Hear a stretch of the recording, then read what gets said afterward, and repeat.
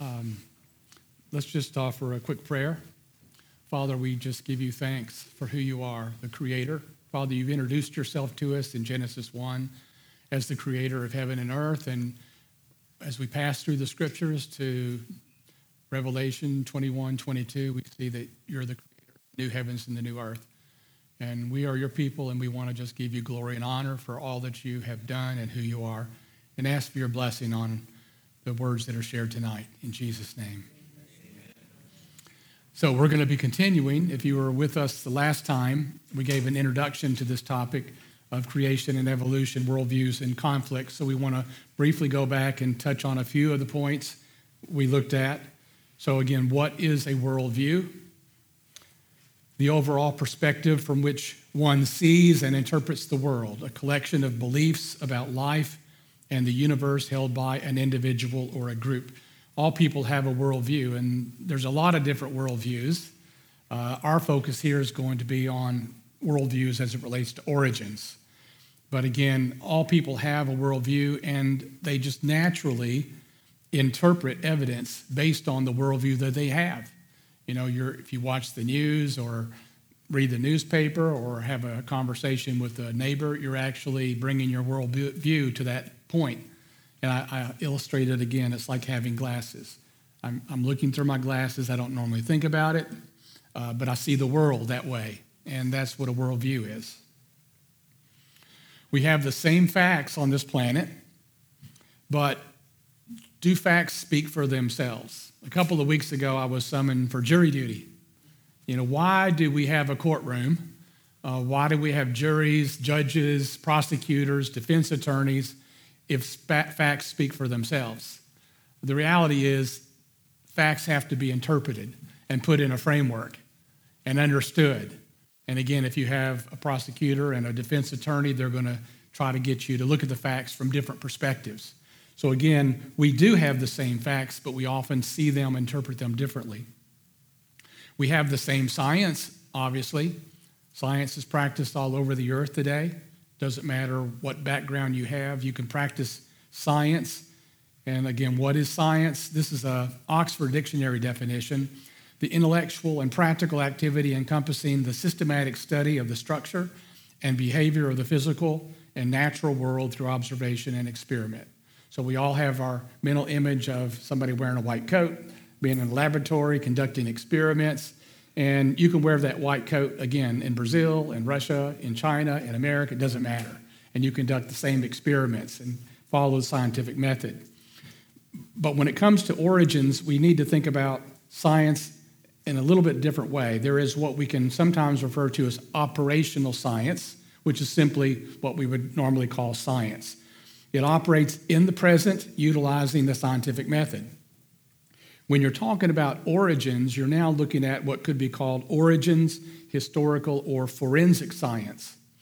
And in this case, what you're doing, of course, is observing the present, and based on the evidence that you see in the present, you're seeking to understand what actually happened in the past. And that always involves looking at facts and applying your worldview and interpreting what you see. We talked about what is a religion, and religion, two different definitions here. A set of beliefs concerning the cause, nature, and purpose of the universe. And here, if we're talking about creation, obviously it talks about the cause, the nature, and the purpose of the universe. But if you actually talk about naturalism, materialism, Darwinian evolution, likewise, they have a view about the cause, nature, and purpose of the universe. And also the definition, something a person believes and follows devotedly, a cause, principle, or system of beliefs held to with ardor and faith. And I think you can recognize that a strong Darwinian evolutionist has this strong ardor belief system. Naturalism is not science, does not meet the definition of science. It does meet the definition of religion.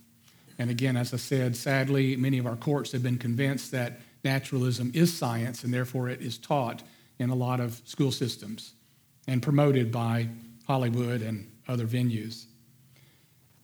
So we're going to be looking at some challenges to Darwinian evolution.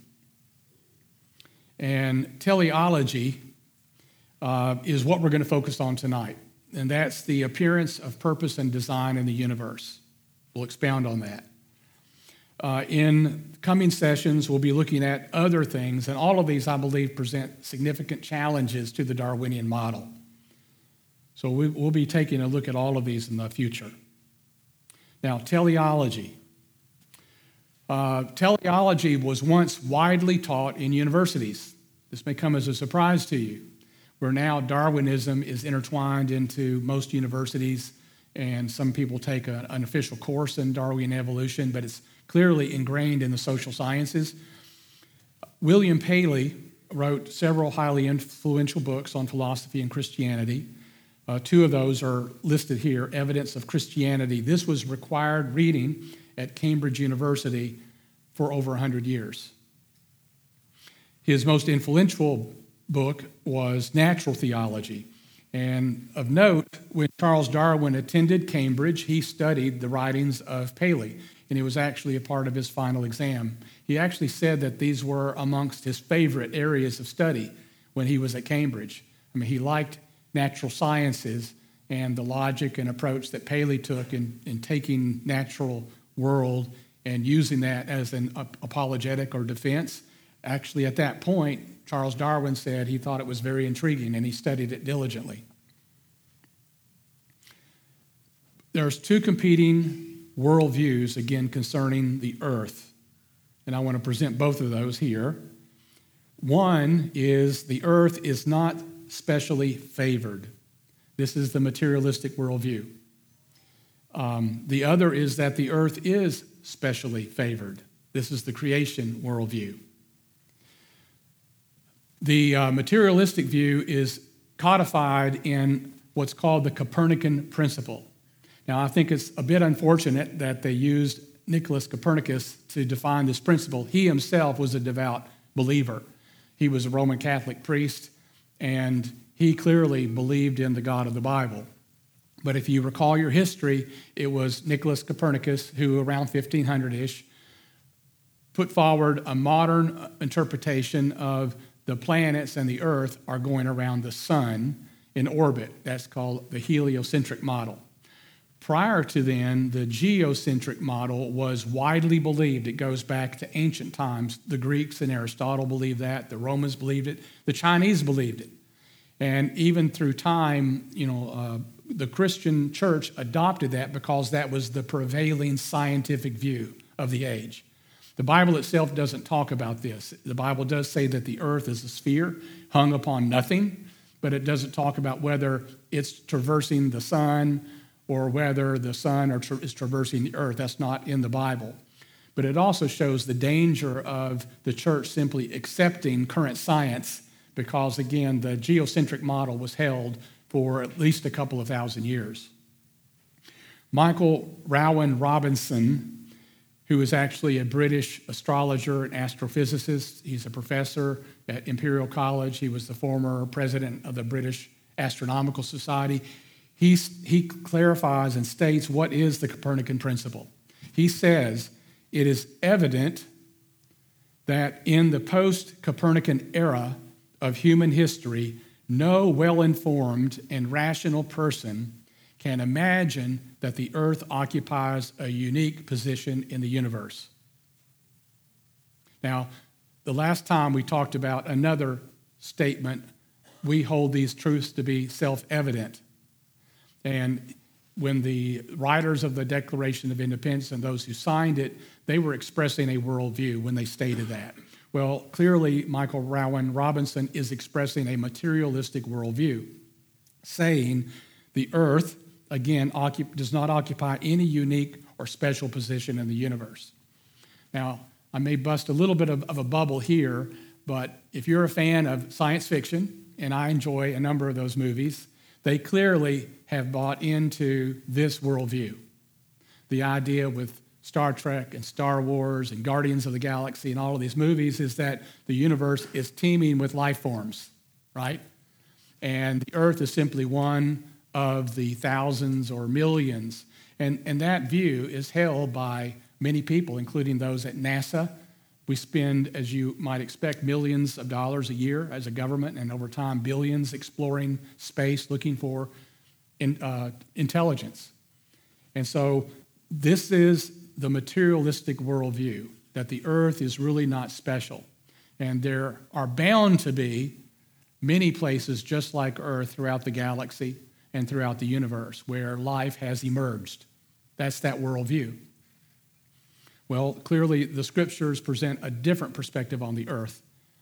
For thus says the Lord, who created the heavens, he is God, who formed the earth and made it, he established it. He did not create it empty, he formed it to be inhabited. I am the Lord and there is no other. So the scriptures declare by God himself, this is a direct quote, I formed the earth to be inhabited. So it is unique and it's very special. So two different views, not special and special. So now you're the jury, and we're going to take a look at some of the uniqueness about the planet Earth, okay? And then you can make your own decision. Another passage that's relevant for what we're going to be looking at tonight, Psalm 19, you're all familiar. The heavens tell of the glory of God. The skies display his marvelous craftsmanship. Day after day, they continue to speak. Night after night, they make him known. They speak without a sound or a word. Their voice is silent in the skies, yet their message has gone out to all the earth, their words to all the world. Again, if you've gotten to a dark place, and I think most all of you have, you look up at the heavens on a clear night, and you're awestruck, right? There's no language spoken, yet nevertheless, the heavens are speaking to you about the glory of God. That's what the scripture's telling us. Let's think about the planet Earth. Okay, we're going to look at some unique factors. To start with, you may not have thought about this, but our solar system is located in what's called the galactic habitable zone. Now, what is that? Well, as you can see in the first picture up there, our solar system is located between the Sagittarius and Perseus arms of the Milky Way. Most places inside of a galaxy are not suitable for life. If you were to go into either the middle of the galaxy or into the middle of the spiral arms, the radiant intensity is so severe, and the collisions that take place happen so frequently that it's not conducive for life. And when you get a lot of stars in close proximity, they also get into kind of a gravity lock. You have dual stars, and you have groups of stars that are locked. That's a bad place for planets to be, when there's multiple stars are in gravitational lock. So again, the estimate is that, and this comes from astrophysicists, astrobiologists, less than 3% of all stars are in what's considered the galactic habitable zone. Well, what about our star, Sun? Our star is a main sequence G2 dwarf star. Did you know that? It has a suitable radiant spectrum and size to support planetary life. So our sun, to start with, is the right color. It emits a lot of visible light. Visible light is what enables photosynthesis to happen. The most common star found in the galaxy or the universe is the dwarf red star. It predominantly emits long-wave radiation, which is not suitable for life. Our star is also considered quite stable. Many other stars actually produce a lot more flares, and they have a lot more solar activity that's harmful for life. And it's also the right size in terms of the habitable zone that exists around the star, which we'll talk about more. So the current estimate, again, by astrobiologists and astrophysicists, is that less than 5% of all stars are considered habitable stars. So again, less than 3% of the places in a galaxy, now less than 5% of all stars. The Earth is located within the solar system's habitable zone. And by that, we're talking about the distance from the sun to where liquid water is possible on the surface of the planet. Consider this. If the Earth was 5% closer to the sun, then our oceans would evaporate. If the Earth were 20% further from the sun, the oceans would freeze. Now, if you do the math on that, it turns out that only 0.01%, 1 part in 10,000 of the entire solar system is in a place where liquid water on the surface of a planet is possible. And guess what? That's where we are. Only 1 part in 10,000. Okay? Now, beyond that, if the Earth traveled much faster in its planetary journey around the sun, its orbit would become larger. If it moved slightly slower in its orbit, then we would move closer to the sun. The Earth's trip around the sun is consistent to within 1,000th of a second. 365 days, 6 hours, 49 minutes, 9.54 seconds is how long the Earth takes to go around the sun. And we stay in the habitable zone. Now, from the Royal Astronomical Society, just one memo, astronomers now know of around 4,000 planets that orbit around other stars. A handful of these are both Earth-sized and in the habitable zones of the stars they orbit, where the temperature is right for liquid water. But many candidate Earth-sized worlds are in orbit around red dwarf stars, much smaller and cooler than our own. To be in the habitable zone, the planets need to be much closer to these stars than we are to the sun. The problem, however, is that red dwarfs can produce significant X-ray emissions and often have large flares of radiation and eruptions of particles in so-called coronal mass ejections. It goes on to say that planets around the commonest low-mass stars are not great places for life, and they go on to say that talk of an Earth 2.0 may be premature. But here's another interesting thing about the Earth. There's something called orbital eccentricity. This has to do with how perfectly circle is an orbit. So if a planet or any object like a comet was in a perfect circle, meaning the exact same distance from the sun all the time, its orbital eccentricity would be 0. Okay? Our planet, again, slightly shifts, from basically 92 to 94 million miles away from the sun. And we have an orbital eccentricity of 0.017. If our orbital eccentricity was as much as 0.04, we would be going inside and outside of the habitable zone over the course of the year. So if we followed a more elliptical orbit than we do, if we were as much as Jupiter, Saturn, Mars, Mercury, Pluto, part of the time during the year we would be outside the habitable zone. So our planet is in that 1/10,000th part of the solar system where liquid water is possible, and it always stays in that zone continuously. The Earth is a terrestrial planet, a metallic core, silicate mantle, rocky surface. It's not one of the gas giants, obviously. It has an abundance of carbon, oxygen, and all the other elements essential to support complex life. The major elements, you can see there, they can be thought of as by an acronym, chin-ups.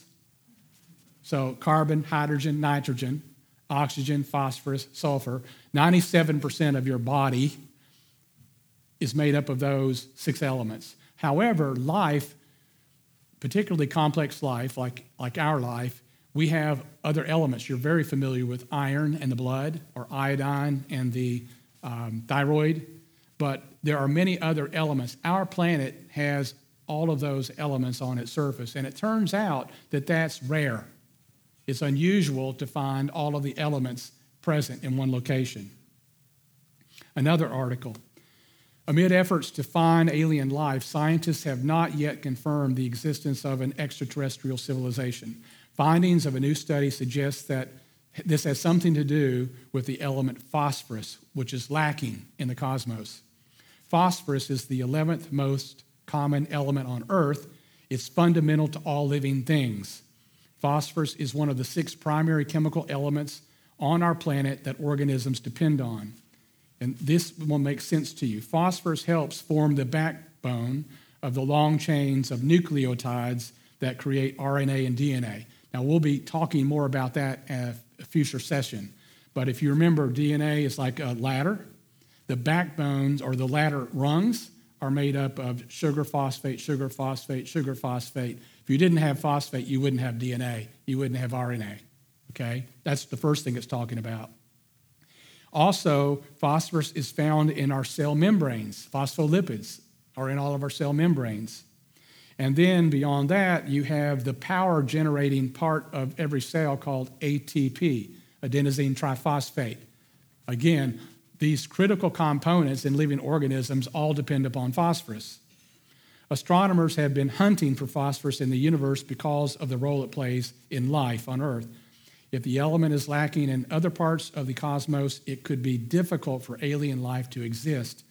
A new study presented at the European Week of Astronomy and Space Science meeting now suggests life as we know it is more unusual than previously thought because the universe substantially lacks phosphorus. So when they study stars and they can look at spectrums and they can look for elements, they're finding that phosphorus is highly unusual, and yet we have an abundance of it on our planet, along with all the other elements needed to support life. The Earth is the right mass with a suitable gravity to support complex life. Gravity impacts the surface terrain of the planet, the amount of atmosphere, the cloud cover, rainfall, surface temperatures, and other such things. So just a few comments on the right size. If the Earth's diameter was 20% less, its mass would only be half of its present value, and most of the atmospheric gases would then escape into space. So if it was a little bit smaller, we would lose an atmosphere. If the diameter was 20% greater, the gravity forces would be 25% larger. That would place a greater strain on living organisms, particularly our joints, our skeletons. But it affects other things too. The higher gravity would actually cause the surface of the Earth to be smoother than it is. The Earth is actually remarkably smooth. If you can imagine reducing the size of the Earth to a 1 meter ball, then the highest peak above that ball would be 1 millimeter, 1,000th of the diameter of the Earth, and the deepest trench would be 1 millimeter. Okay? And it so happens that if the Earth was completely smooth, and if the gravity was larger, it would force the mountains to be smaller. If the Earth was completely smooth, the entire Earth would be about 2 miles underwater. If you redistributed all the water equally, we would be inundated completely with water. So, again, we have the right mass. This is something, again, people typically would not think about, but the Earth is actually protected by the large outer planets whose gravity helps sweep the solar system. Now, on that previous slide, you saw that Jupiter is about 318 times larger than the Earth, and Saturn is 95% times larger. Well, all of those outer planets that happen to be much more massive than the Earth, they suck up meteors and asteroids and things that otherwise could impact the Earth. And so we are actually being protected by these large outer planets. The Earth has a strong magnetic field, or magnetosphere, that protects living organisms from damaging cosmic rays and solar winds. So here, consider all the terrestrial planets. Earth, if you look at our relative strength of magnetic field as 1, look at the other terrestrial planets. Essentially, they have no magnetosphere. That means that those planets are being inundated continually by cosmic rays, by solar winds. The surfaces are being just flooded with particles that are harmful to life. We also, as you know, have an ozone layer. Now, this ozone layer is well above the surface of the Earth. It's like 6 miles up to 30 miles above us. And what the ozone does It absorbs essentially 100% of the UVC, which is the most harmful UV that comes from the sun. Again, almost 100% absorbed. It absorbs most of the UVB, which is the next most harmful, and then it blocks some of the UVA. So we're all concerned, particularly here, about our exposure to UV. Well, the ozone layer is doing most of the protection. So if we did not have ozone, we would be getting bombarded with UV light that would basically kill off life. If you remember back in your school days long ago, they talked about an Earth in its primitive state not having oxygen. And here's an interesting thing about that, a paradox. It's commonly held that the primitive Earth did not have oxygen in its atmosphere. Otherwise, amino acids would not form. However, if there was not oxygen, there would not have been an ozone layer, and the ultraviolet radiation would destroy any amino acids that did form. So that's a paradox. And in reality, there is no evidence that the Earth was ever without an oxygen atmosphere. The rocks, as you dig down in them, they all indicate that there's been oxygen in our atmosphere. An interesting thing about this, the Earth's rotation, 24 hours, right?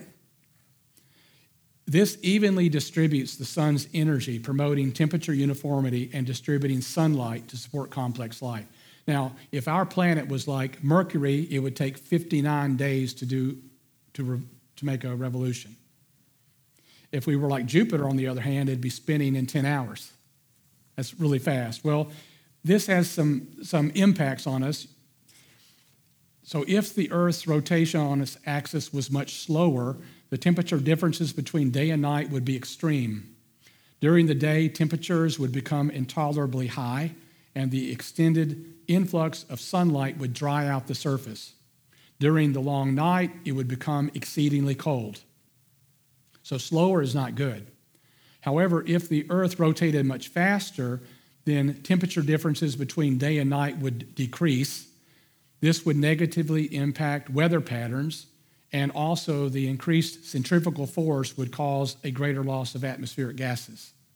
So we seem to be turning at an optimum rate to promote life.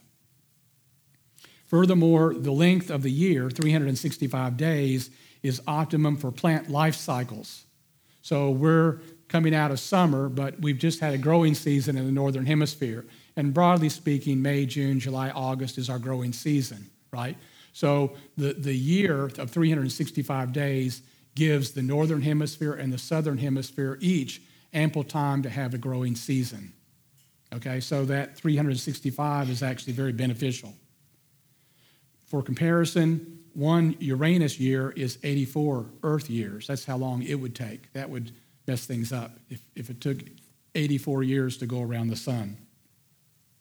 Now, here's another one that I find quite interesting. We have a large moon. That's obvious, right? There's about 290 moons in the known solar system. Most of those are around the larger gas giants. But one thing that the moon does, it allows the Earth's tilt to be stationary. Our Earth is tilted 23.4 degrees on its axis. Now, again, this is what gives us the seasons. So during part of the year, the northern hemisphere is tilted towards the sun, right? So therefore, we have summer. And then part of the year, the northern hemisphere is tilted away from the sun, and we have winter. That's, again, 23.4. Well, the moon, basically, its gravity fixes the tilt of the Earth. They've modeled what would happen if we did not have a moon. And the tilt would be varying between 13 and 33 degrees. The Earth would be wobbling if we did not have that.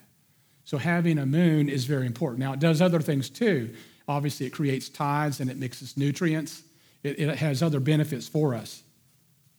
But here's, if you think about this, that 23-degree tilt, well, we could be like Uranus and be tilted 98 degrees, or essentially part of the planet facing the sun continuously, and part of it facing away from the sun continuously. If that happened, then the part facing the sun, again, would be exceedingly hot, and it would be dried out. and the rear part would be exceedingly cold, and in between you would have an extremely dynamic weather pattern. Super hot air, super cold air hitting each other, and it would be very destructive, and life would not be possible if we were tilted like Uranus. Now, if we were like Mercury, which has virtually zero tilt, at first thought you might think, well, that sounds pretty good. That's basically like a spring equinox or a fall equinox. We're approaching that right now. But it actually presents a problem. If you think about our country, the United States, the last time that we typically experience a freeze, if you go down to Atlanta and all the way to Dallas, that's in mid-March. And occasionally, those places experience a freeze into April. Well, if you went further north in America and into Canada, you would have freezing every day of the year. So what kind of a growing season would you have if every night it froze? You know, how good would your corn do? How good would your soybeans? How good would your tomatoes do? So basically, the fact that we have this 23-degree tilt enables the seasons, and it increases the habitable area of the entire planet. Without that, the northern part, the southern part would largely be uninhabitable. So it turns out people that have done calculations have determined that 23 degrees appears to be the optimum tilt for a planet.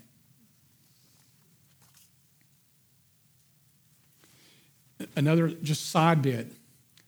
We're unusual in that even though there's 290 moons found throughout the solar system, there is only one place in the entire solar system where a perfect solar eclipse takes place.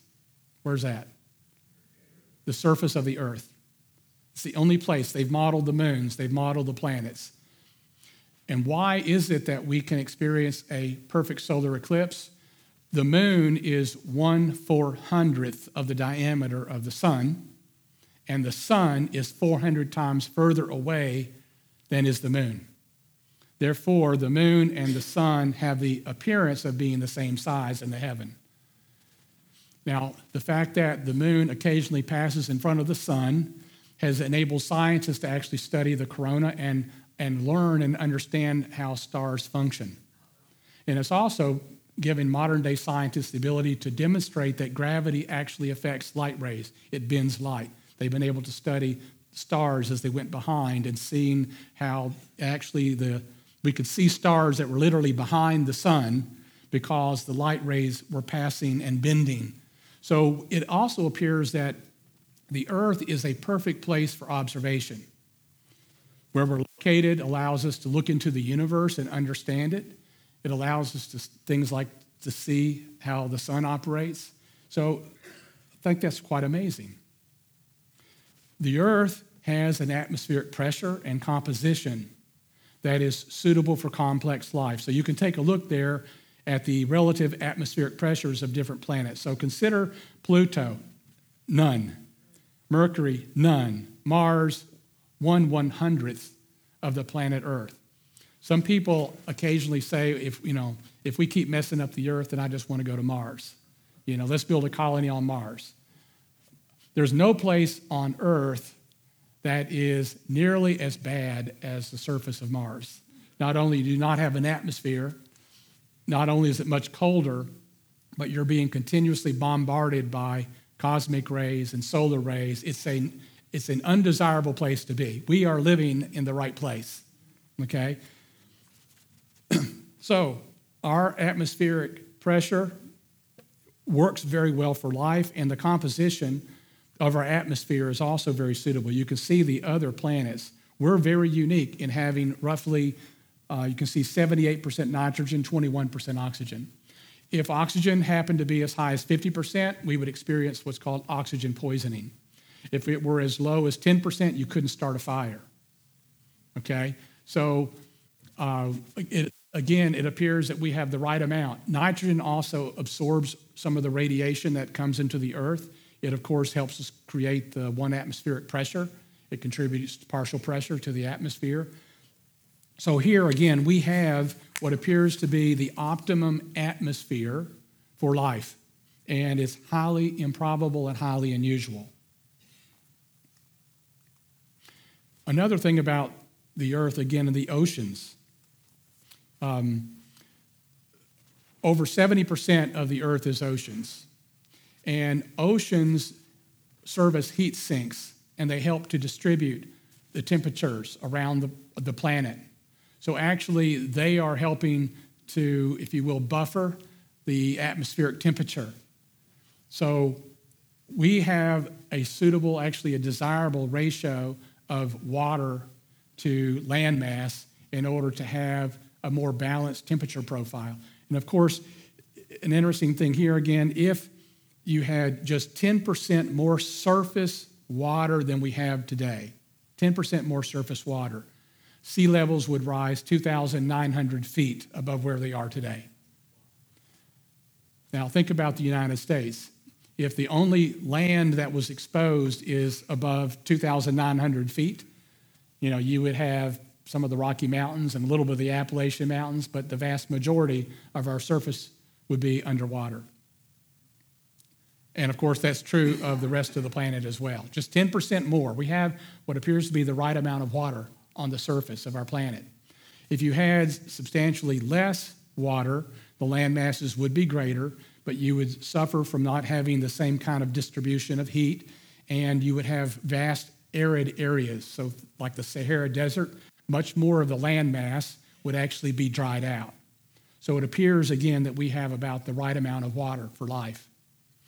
This one bonus comment here, there was a sea captain in America, Matthew Maury, who was reading the scriptures, and in Psalm 8:8 it says, whatever passes through the paths of the seas.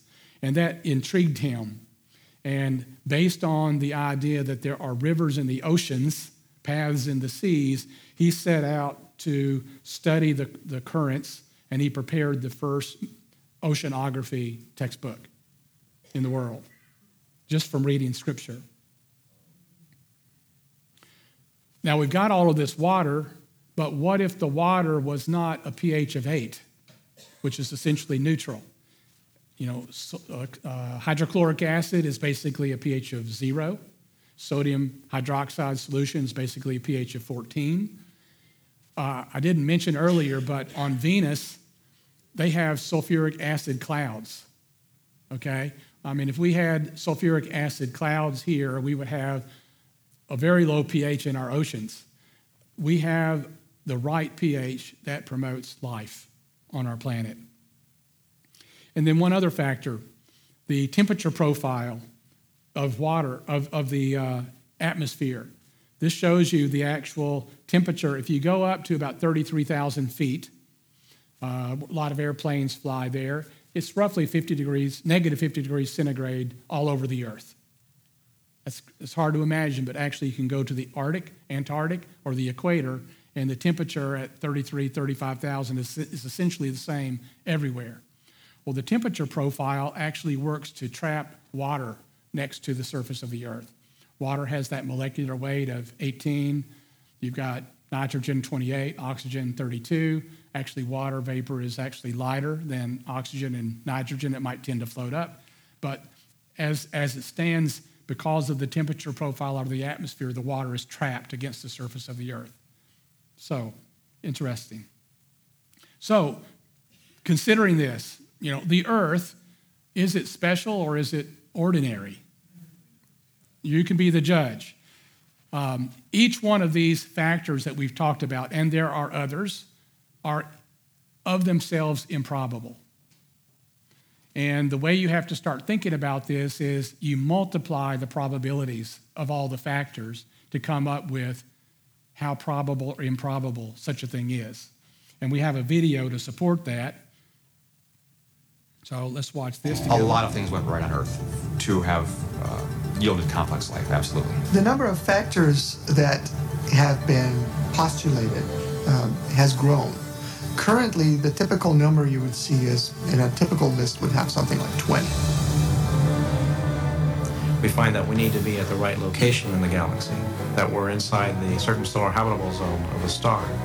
that we're in a planetary system with giant planets that can shield the inner planets from too many comet impacts, that we're orbiting the right kind of star that's not too cool or not too hot, that we're on a planet that has a moon that can stabilize the tilt of its axis, that we're on a planet that's a terrestrial planet, a planet that has a crust that's just thick enough that it can maintain plate tectonic activity, but has enough heat in its interior that it's still circulating its liquid iron core so it can generate a magnetic field, that has an atmosphere that has enough oxygen to allow for complex organisms to survive, that has enough water and enough continents to allow for the diversity of life or an active biosphere that you need to support complex creatures such as ourselves. All these factors have to be met at one place and time in the galaxy if you're going to have a planet as habitable as the Earth, which you need for complex and even technological life. In an attempt to estimate the probability of attaining this combination of factors simultaneously, some researchers have developed equations assigning a conservative 1 in 10 value to each factor deemed necessary for advanced life. If every element has to be there at the same time, you have to multiply the probabilities. And that's what makes the probability at the end so small. You've got 10% of this and 10% of that, and these things rapidly multiply to exceedingly small numbers. The numbers on the order of 10 to minus 15, which is 1/1000th of 1 trillion. And it's a number like that that you have to compare to the 100 billion stars that are in the galaxy. 100 billion is a very large number, but 1,000th of a trillionth is much, much smaller. On their face value, these probabilities are speaking. What they're telling us is this can't happen, or this is very unlikely to happen in the galaxy. And that's where the evidence is pushing us. There are many probabilistic resources in the galaxy, but on the other side of the coin are all these factors that you need. You have to get just right in order to have just one habitable planet like the Earth. And that leads me to conclude that yes, we're rare in the galaxy. So again, what they're saying is if the Milky Way galaxy has 100 billion stars, which is the current estimate, some say it might be 300 billion, but it's to the order of 10 to the 11th. If you assume even that if most of those stars had planets, some people have then speculated, well then, since there's nothing special about the planet Earth in our solar system, there must indeed be life throughout the galaxy. However, when you consider all of the unique factors that must be present simultaneously to support complex life, those that have been mentioned here plus others, then a different picture does emerge.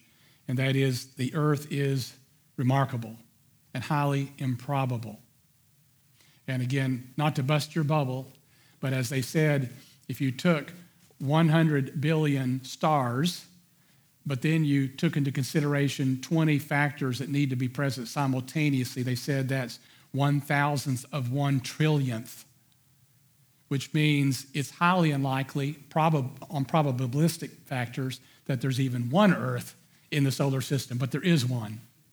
And you can actually extend that to the whole universe and easily come up with a similar kind of determination that it's highly probable that the Earth is the only place in the entire universe with all of these factors present simultaneously. Now, again, I enjoy science fiction, but the reality is, instead of calling it science fiction, it would be better to call it non-science fiction. Because if you actually understand the science and you watch a lot of those shows, you actually see how often in the movies they violate laws of science. Beam me up, Scotty. To totally take your body down to atoms and transmit your atoms and reassemble you simultaneously, that's not science. And that's non-science. The idea that you can go from stationary to warp speed instantly, well, our bodies can only stand so many Gs, and you would instantly be crushed and dead.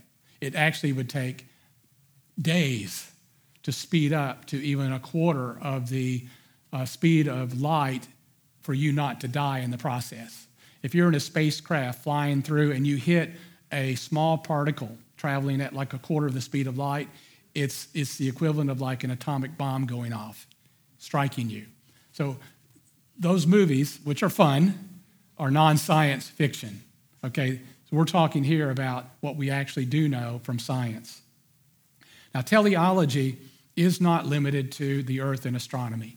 Now, again, the appearance of purpose and design. We're going to be watching one other video that takes a look at what physicists understand as the precise fundamental forces of the universe. They're amazed at how finely tuned our universe is. And it's so improbable that all of these forces are tuned as they are. This has led to what you now see in science fiction when they talk about the multiverse, the notion that there are multiple universes. Why did they come up with that? They looked at how improbable it is that a universe exists that has all of these fine-tuned factors present. And it's so improbable, these people that are speculating are saying there must be an infinite number of universes, and we just happen to have hit the jackpot and to be located in the one that has all of the factors where all these things take place. Again, that's not science, right? That's a worldview. That's a naturalistic worldview. But it's just them wrestling with the notion that it appears that the earth is special.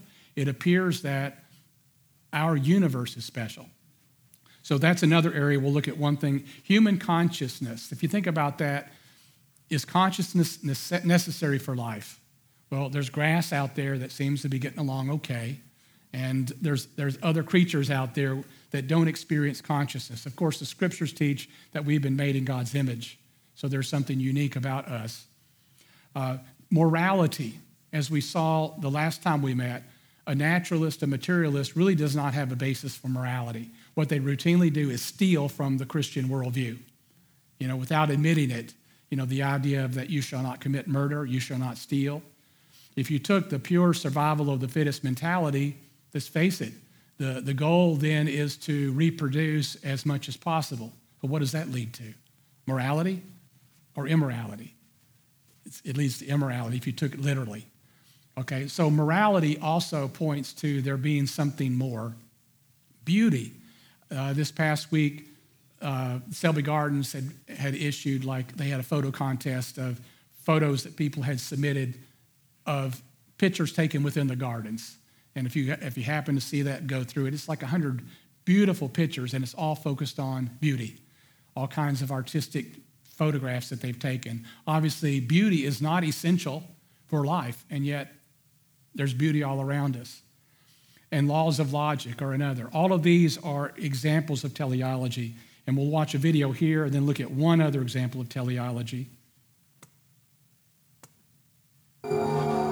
During the past 40 years, scientists have determined the relative strengths of each of these primary laws and forces. These strengths are so critically balanced, they are often described as being finely tuned. If you're to take the basic fundamental constants of nature and you were to change these even slightly, or you were to pick their values at random, you would almost never get a universe that would be habitable in any sort of way. That is, you couldn't have galaxies, you couldn't have planets, you couldn't have complex biological organisms if these fundamental constants were even slightly different, slightly stronger, slightly weaker than they actually are in this universe. That's the idea of fine-tuning. To better appreciate this concept, imagine a machine able to control the strengths of each of the physical constants. If you changed even slightly from its current setting, the strength of any one of these fundamental forces, such as gravity, the impact on complex life would be catastrophic. If you increased it by a little bit, no large-scale life forms could exist. Anything that was more than the size of a pea would be completely crushed. So you might be able to get life of a very, very primitive sort, such as bacteria, but you could never get conscious observers. Now, this is one of a long list of properties in underlying physics that seem to be prerequisites for a universe with life. For example, the strengths of the other forces are all important, the masses of the various subatomic particles. If all of these things were even a little bit different, then life, certainly life as we know it, could not exist. These forces and constants are another example of the correlation between life and discovery. For not only are they finely tuned for our existence, they can also be understood. It's remarkable how well the laws work. And not only that, it's remarkable how simple they are. And that also is related to the discoverability of the laws. Albert Einstein wrote, "I have deep faith that the principles of the universe will be both beautiful and simple." For nearly 400 years, scientists have discovered an elegant simplicity in the mathematical equations that express and unlock the laws of the cosmos. It's been said that many of the most important theories in theoretical physics can be written on a single sheet of paper. And this, I think, ought to be considered surprising, that such a simple formula or equation could have such far-reaching applications to a very complicated and very large universe. What you have is a universe that is not only finely tuned for life to occur, but also has a beautiful, elegant mathematical structure, and a structure such that we can discover that structure. Most scientists just take it for granted that the world is both ordered and intelligible. And the intelligible part I find really quite extraordinary, because it's one thing to accept that the universe is ordered, but ordered in a way that human beings are capable of understanding is an extraordinary thing. And so the question naturally arises, what is the explanation for that? So, an amazing universe. The last thing I just wanted to talk about is what's called biomimicry or biomimetics. The definition here is the design and production of material structures and systems that are modeled on biological entities and processes. Now, remember, the materialistic Darwinian view is that there is no such thing as design in nature. Okay? Why is that? Because design means, this is the definition in Webster's, to create, fashion, execute, or construct according to plan. Design involves having a plan. Darwinian evolution says that what's happening is random genetic mutations acted upon by nature result in survival of the fittest. And there is no goal. It's simply some random event happens and the organism somehow benefits. It's able to out-reproduce its peers. It's actually kind of a strange concept, really. But again, the materialist view is there is no such thing as design in nature. Yet, engineers, scientists have designed hundreds of products based on what they see in nature. Okay? So we're designing based on non-design. Few examples. Microbial film, the studying of the shark skin, it has denticles. And in studying those, Speedo actually designed a swimsuit that was used in the 2008 Olympics, and 98% of all the swimmers who won medals in 2008 was wearing the Speedo bathing suit. And as a result, because they determined they were getting an advantage over others, the Olympic Committee banned the use of that technology going forward. That what we learned from the shark skin is also applied to the hulls of some ships to make them resistant to microbes and barnacles and things like that. So that's one example. Japanese engineers who are famous for their design of the bullet trains, fast trains, were looking for opportunities to make them better. And they actually studied the kingfisher bird. And based on their study of the kingfisher bird, they redesigned the front part of these bullet trains. And now, using 10% less energy, they go 15% faster, and they've eliminated what's called tunnel boom. Again, they were simply looking at how the kingfisher dove into the water and created virtually no splash. And they studied that, applied engineering principles, and then improved their trains. Some types of whales, humpback whales, have these bumps on their fins. It kind of looks odd to us, but as it turns out, those bumps have been adapted to a number of windmills or solar panels, wind panels, and likewise, these can turn much slower and generate more electricity. They found it's much more efficient. So wind turbines have been redesigned with this feature. It enables them to generate the same amount of power at 10 miles per hour versus 17 miles per hour of wind using the traditional design. Again, based on the humpback whale.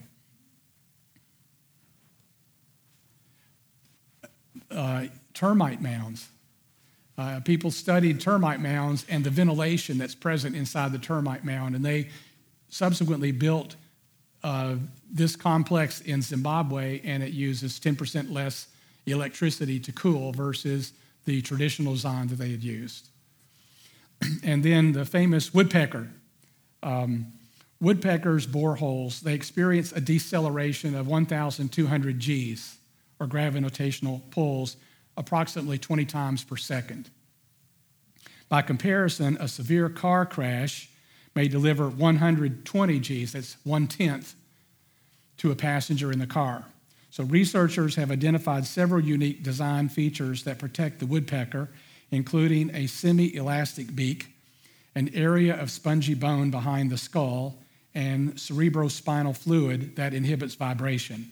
Using these design features, engineers are working on a variety of applications, such as more shock-resistant flight recorders, or black boxes, as well as micrometeorite-resistant spacecraft. So these are a few examples, and I would say if you go down to the chemistry level, which is the background I came from, there's an entire class of insecticides called pyrethroids that are synthetic versions of pyrethrin, which is produced by chrysanthemums. There's another entire class of insecticides called neonicotinoids that are based on nicotine. Nicotine is an insecticide in tobacco, and so neonics are synthetic versions of nicotine. And many pharmaceuticals have been developed, again, based on the study of plant extracts. And actually, I have a niece who's studying marine organisms and looking for medicinal opportunities based on chemicals that can be extracted from marine organisms. So these are all examples of teleology. What again does Romans say? For the truth about God is known to them instinctively. God has put this knowledge in their hearts. For from the time the world was created, people have seen the earth and sky and all that God made. They can clearly see his invisible qualities, his eternal power, and his divine nature. So they have no excuse whatsoever for not knowing God. So going back to that early quote that the earth is not special, God says people have no excuse for coming to the conclusion that the earth is not special. He's left plenty of evidence to the contrary. Okay, so this wraps up tonight's session, and next week we will be looking at irreducible complexity and perhaps abiogenesis. So thank you.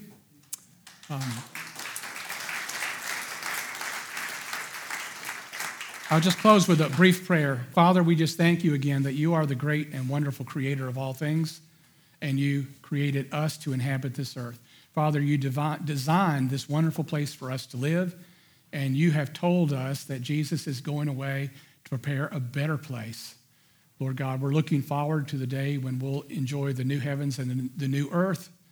Father, we just know it's going to be beyond anything that we can ever imagine, and we thank you for doing it. We give you thanks in the name of Jesus. Amen.